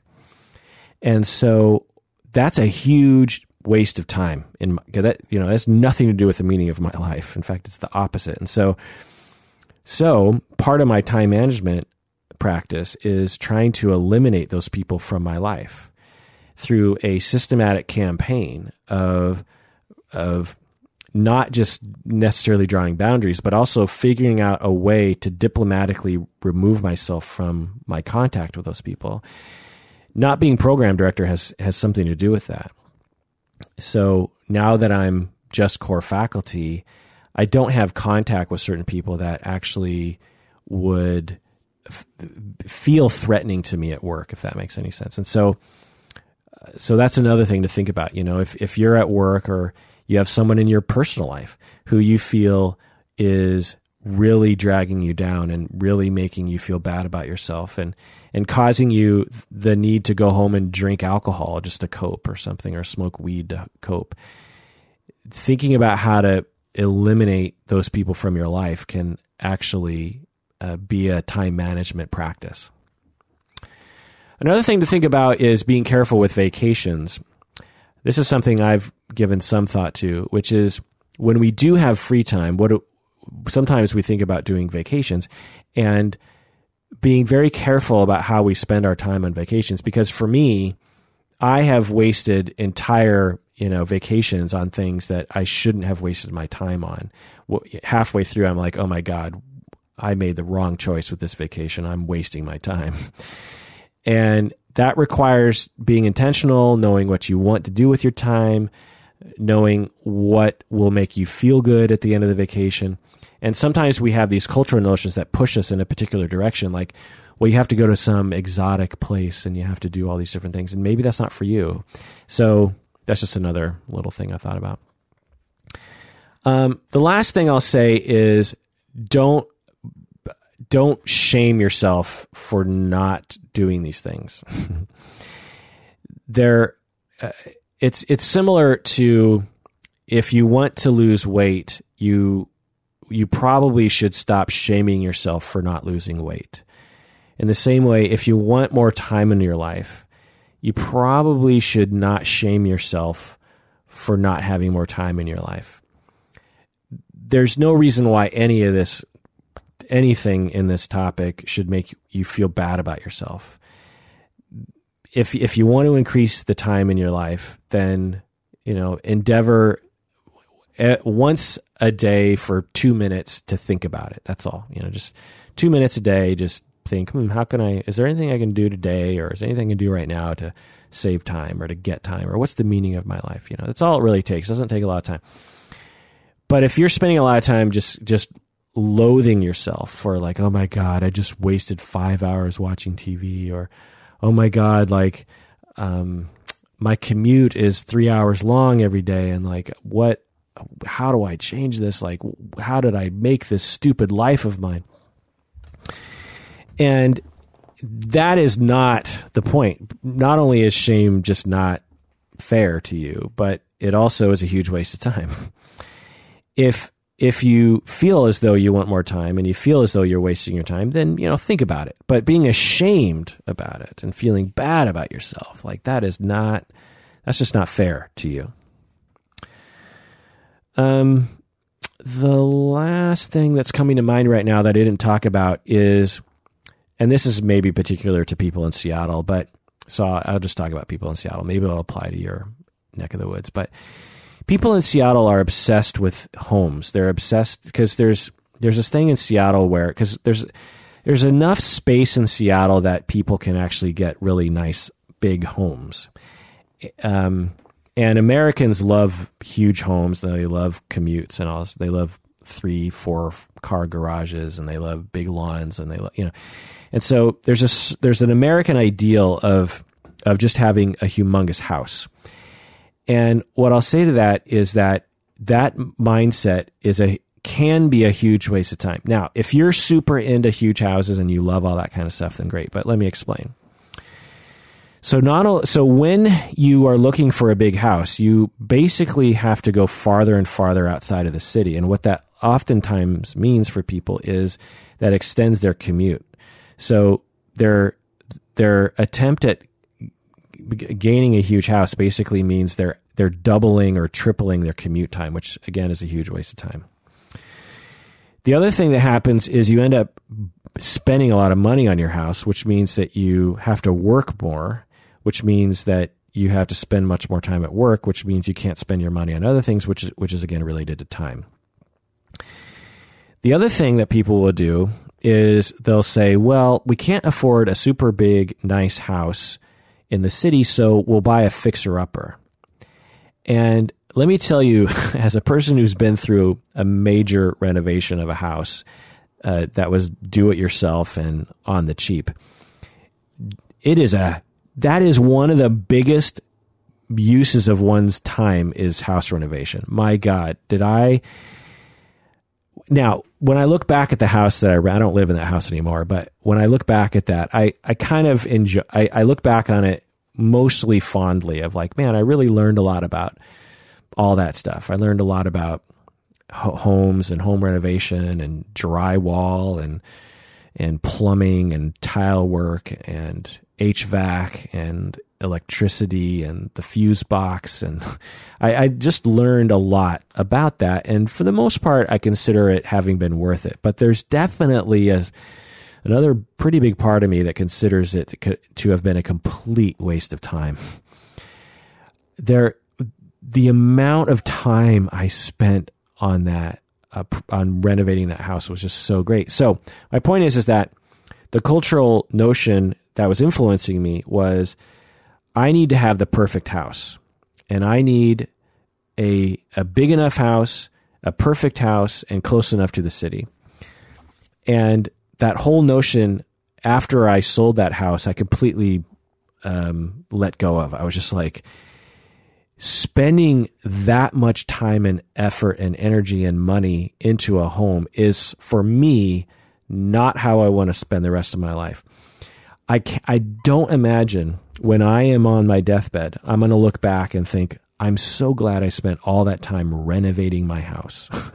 Or I'm so glad I spent all that time choosing to update the color of the walls, or choosing to spend all that money on that furniture or something. For me, I just don't imagine I'm going to say that. So, although, yeah, of course, I would love to have the perfect house, a large house. I would love all that stuff because there's definite pros to those things. But when I think about the bigger picture of like how much time and money it takes to get what I want, do I want to spend that time and effort and money on to get that thing? And my answer is, I have an in-between answer to that. It's like, I definitely want a nice, comfortable house that feels good to me, but I don't want it to, but there's a certain level of fanciness that I'm capable of achieving, but I don't want to waste the time and energy and money to get there. But if I was just riding or operating on autopilot, I would probably spend the time to do that because I would I would be tricked by the cultural notions that that's what's important in life. Now, again, if your house now some people, I know people close to me actually who consider their house and the renovation of their house to be a huge meaning in their life. They put a ton of effort into it, and they've created a beautiful house that is, super unique and fun and functional, and it's a fun place to visit. And so for them, it's great. And so again, throughout this whole thing, I'm not saying you are supposed to have my values or anyone's supposed to have my values. But the point is I thought about it, and I thought about what's important to me and what brings me meaning in life and what doesn't bring meaning in life, and what's the balance and what's the cost and what's the sacrifice for getting that particular meaning. What other meanings am I going to lose in terms of trying to achieve that meaning in my life? Anyway, at the end of this, I'm just sure you listeners out there just being like, okay, so when I started listening to this podcast, I thought, we're going to get a couple tips on how to save time, maybe like a to-do list or that kind of thing. And boy, what I learned about this, at the end of this podcast is Kirk is obsessed with time management. And, in a certain way, I suppose you'd be right. What could I say in summary? Protect the time you have left. Find meaning in your life so it can guide you. Be thoughtful of the systems that you engage in, and have thoughtful systems to evaluate your time. Think about how much TV you're watching. Get enough sleep every night. Have the right tool. And if you can, try to reduce your commute. And also don't give in to the cultural notions about what's worth your time, unless those happen to coincide with your own values. All right. Well, that does it for that obsessive episode of Psychology in Seattle. Thanks for joining me out there. Please take care of yourself and have a meaningful day and have meaningful spending of your time, because you deserve it.